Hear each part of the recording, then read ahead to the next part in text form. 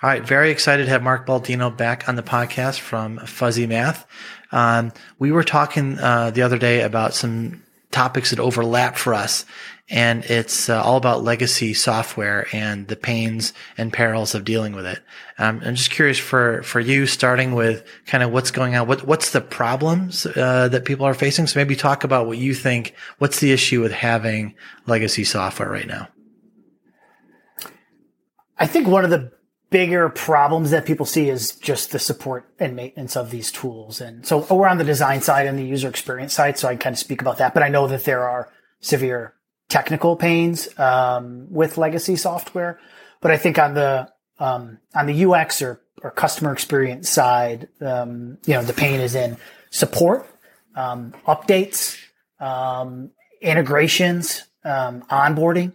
Legacy software very often doesn't take advantage of, I'll say, modern customer experience best practices and meeting kind of expectations. If you think of the flip, which we can get to later, of what does non-legacy software look like, I think onboarding and support it can kind of be the centerpiece of where you focus. Yeah. And I think a lot of legacy software isn't there right now. Yeah, and when I talk to people about their legacy software issues, the issue always comes up. It's sort of like they're kind of a ticking time bomb, because at some point there just aren't going to be any COBOL developers left.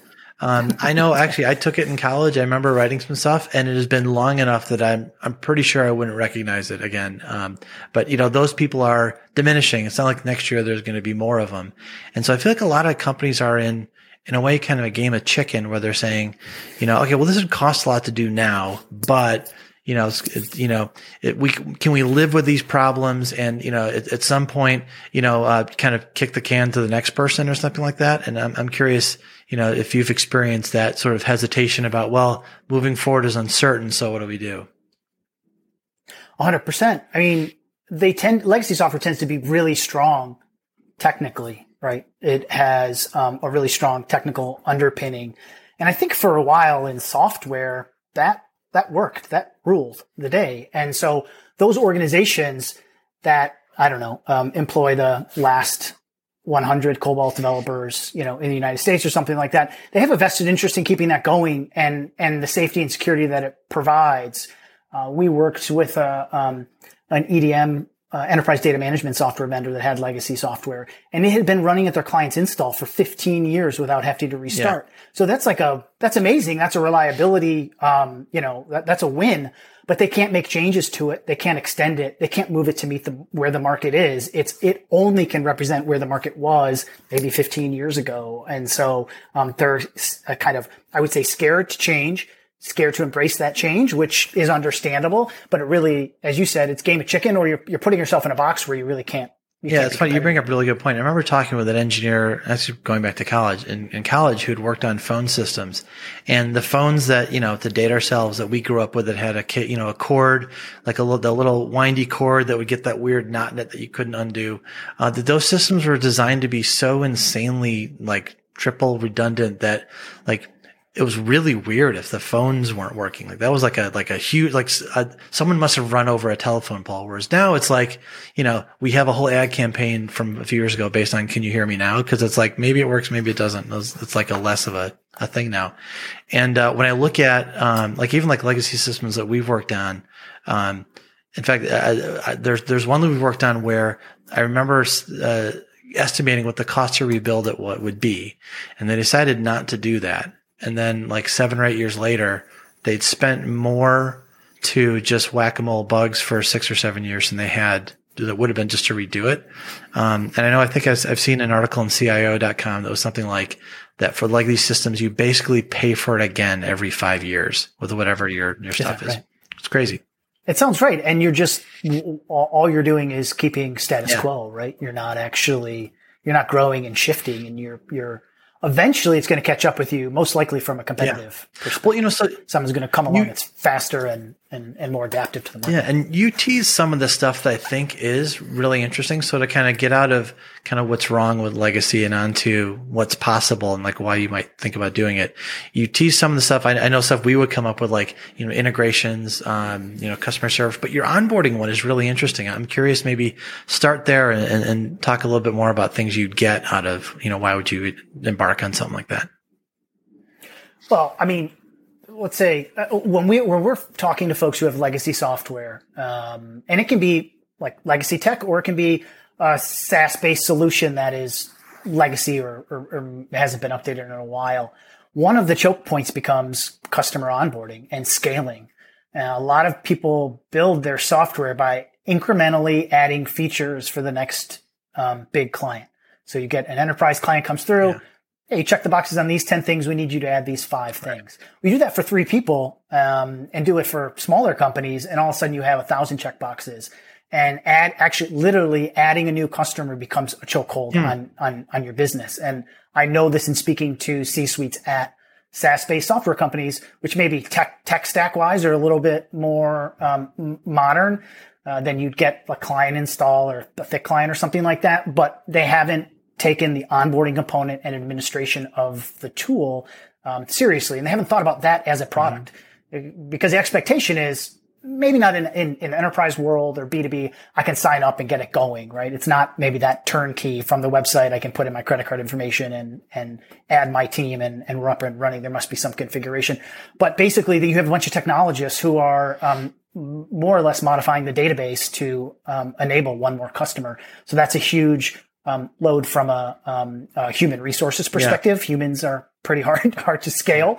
It slows everything down. And those systems, again, I'm not a developer, but I know the performance of those systems is always slower at the end of the day, because you kind of have this garbled system of code that's really not built to scale. And even speaking from the tech side, like my experience has been that the legacy systems were built to do whatever they were built to do and are often configurable, but in the sort of configure for any new customer or any big customer that you kind of just described, they can get clunky and maybe not do what you need them to do there. So there's kind of fix on top of fix on top of fix.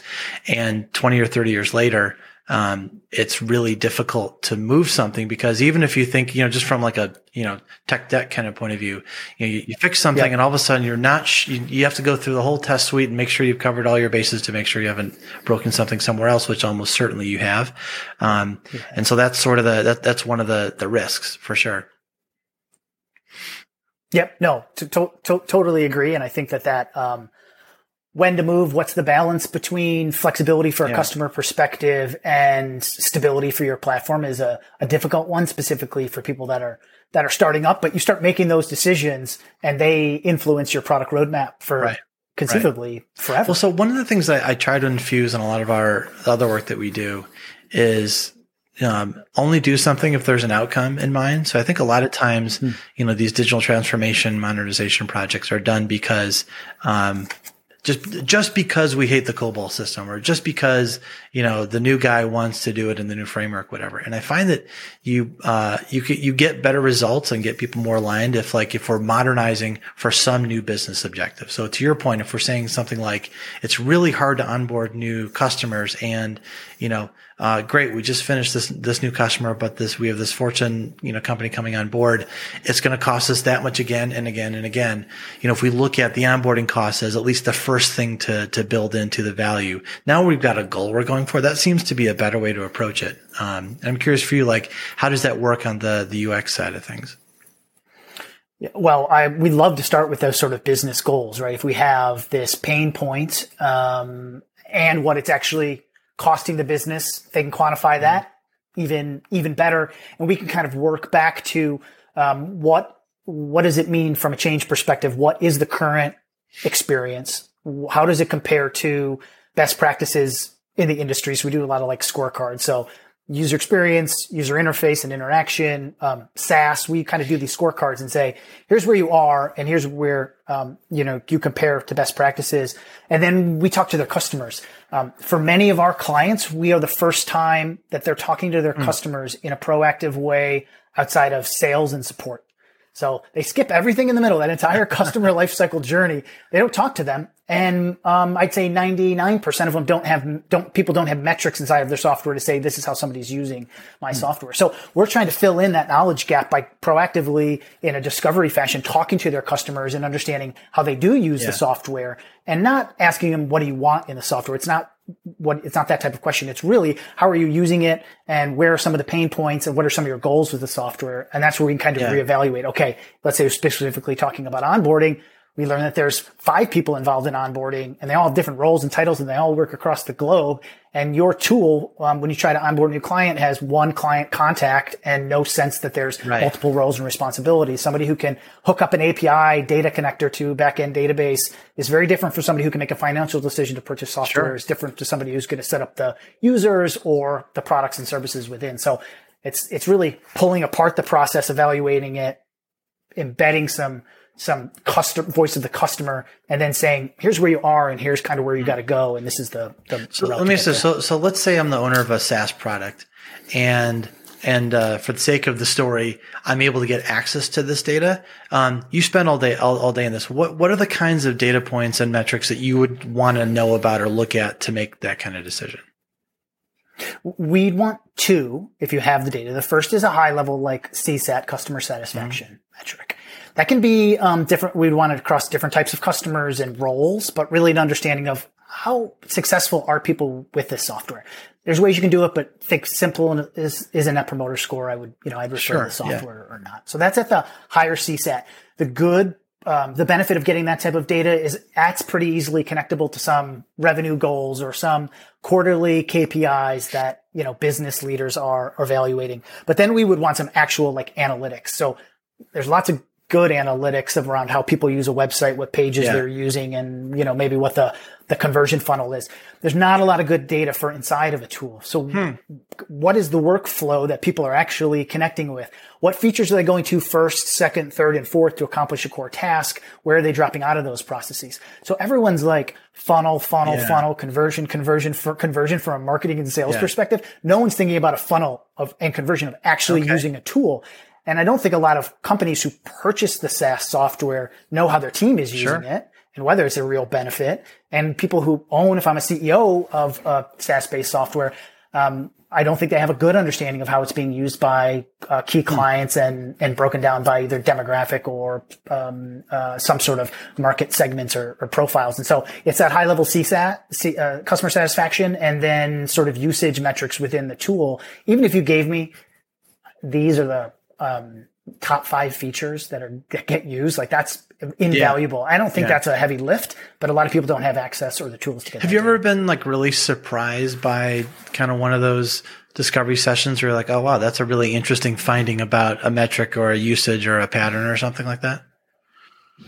I mean, because we don't get a lot of that data, it can be a challenge. I think I'm more surprised that there's lack of data of who the customers are and kind of how they're utilizing it. So my surprise is more not, I heard there was something interesting. It's, there's really, really successful businesses out there with, I think, what people consider good to great software.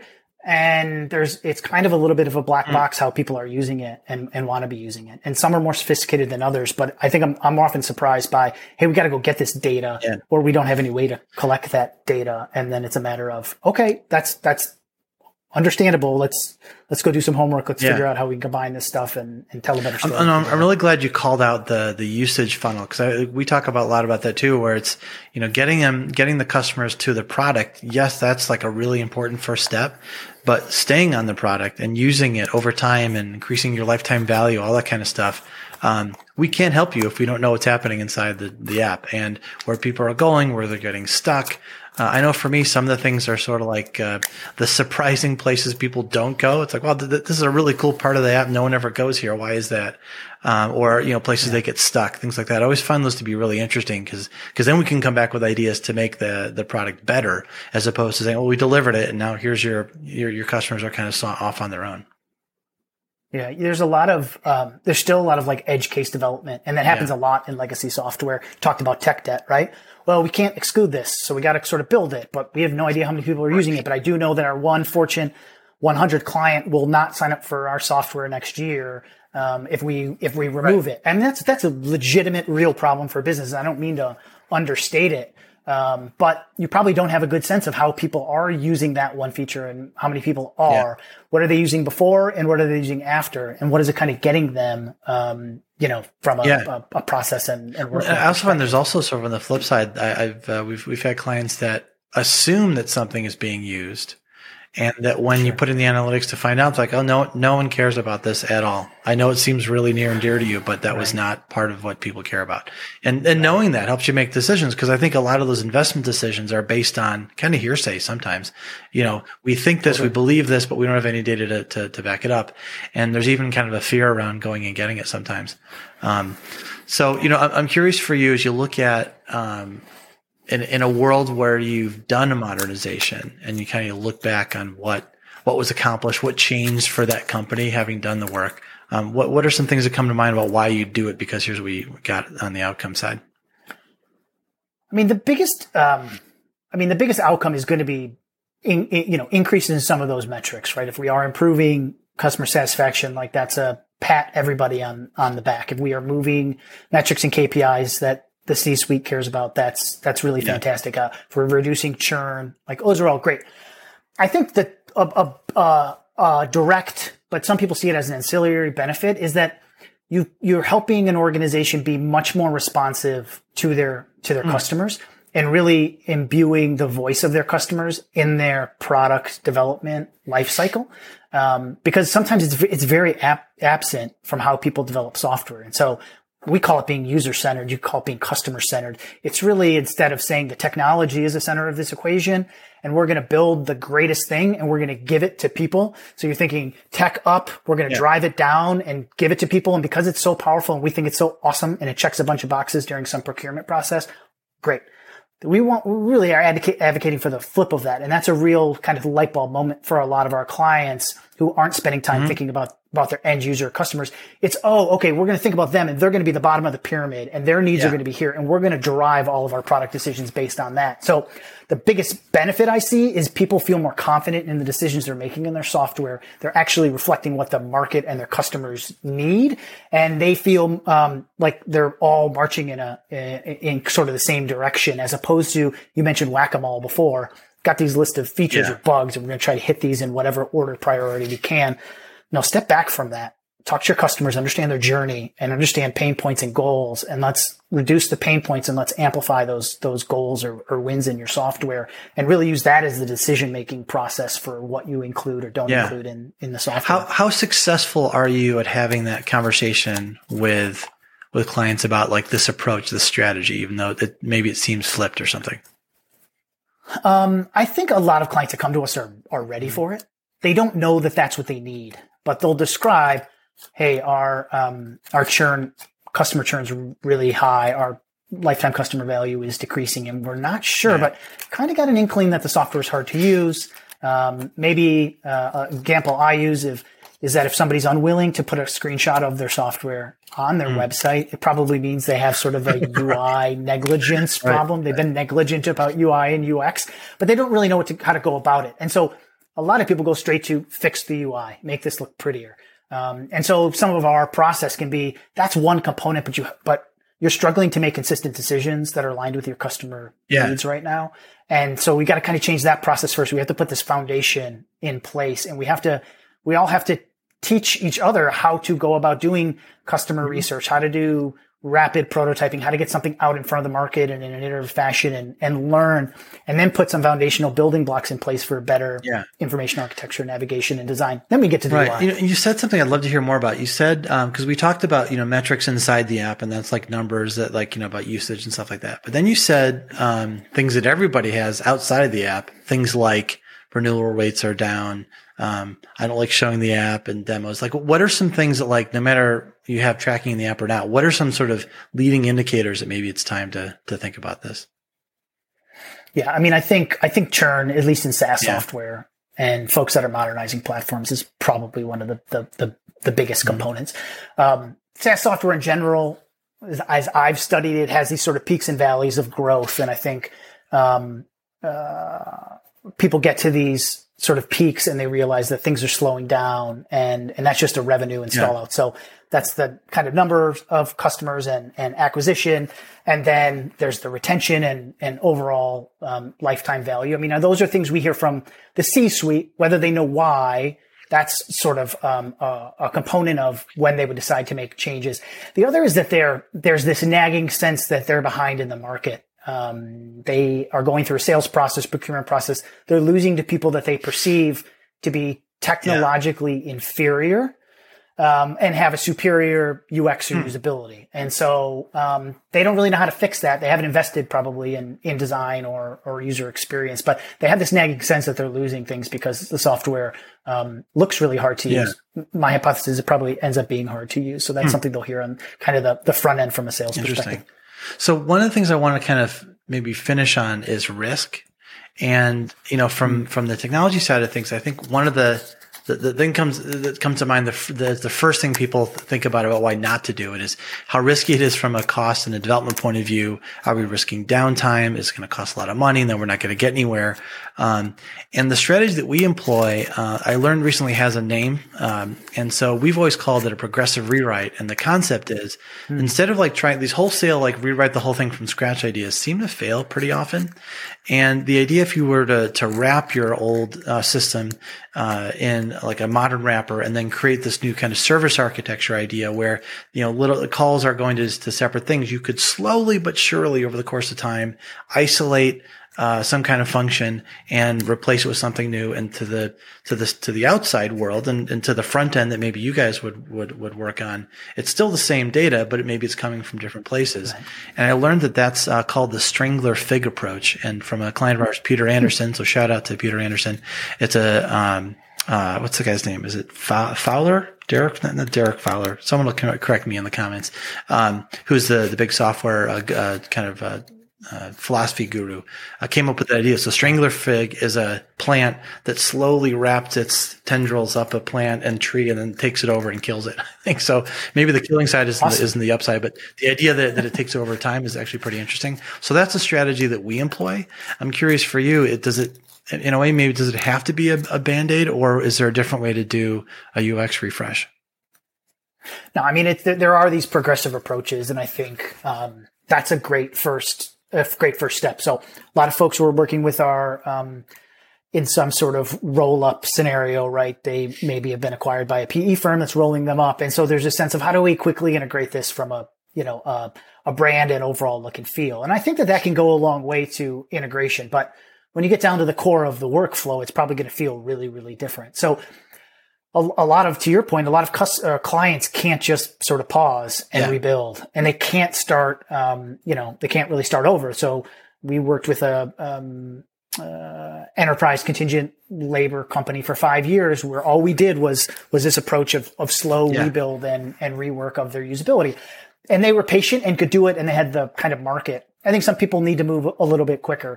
One thing we employ now a lot, because when people look at the user experience design process, I throw out the term research, and everyone's like, whoa. Like, well, how much time are you inserting into our process? We already have our quarterly planning process done. We know it's going to get released in Q2, 3, 4, 5.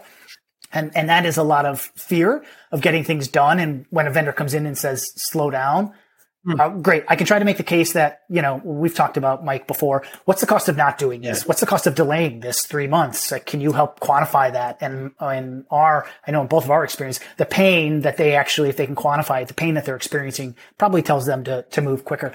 But one approach we've been doing a lot recently is this parallel path approach. So it's similar to yours, that you mentioned, which is the kind of bits and pieces and eventually pull the whole thing underneath and be born again.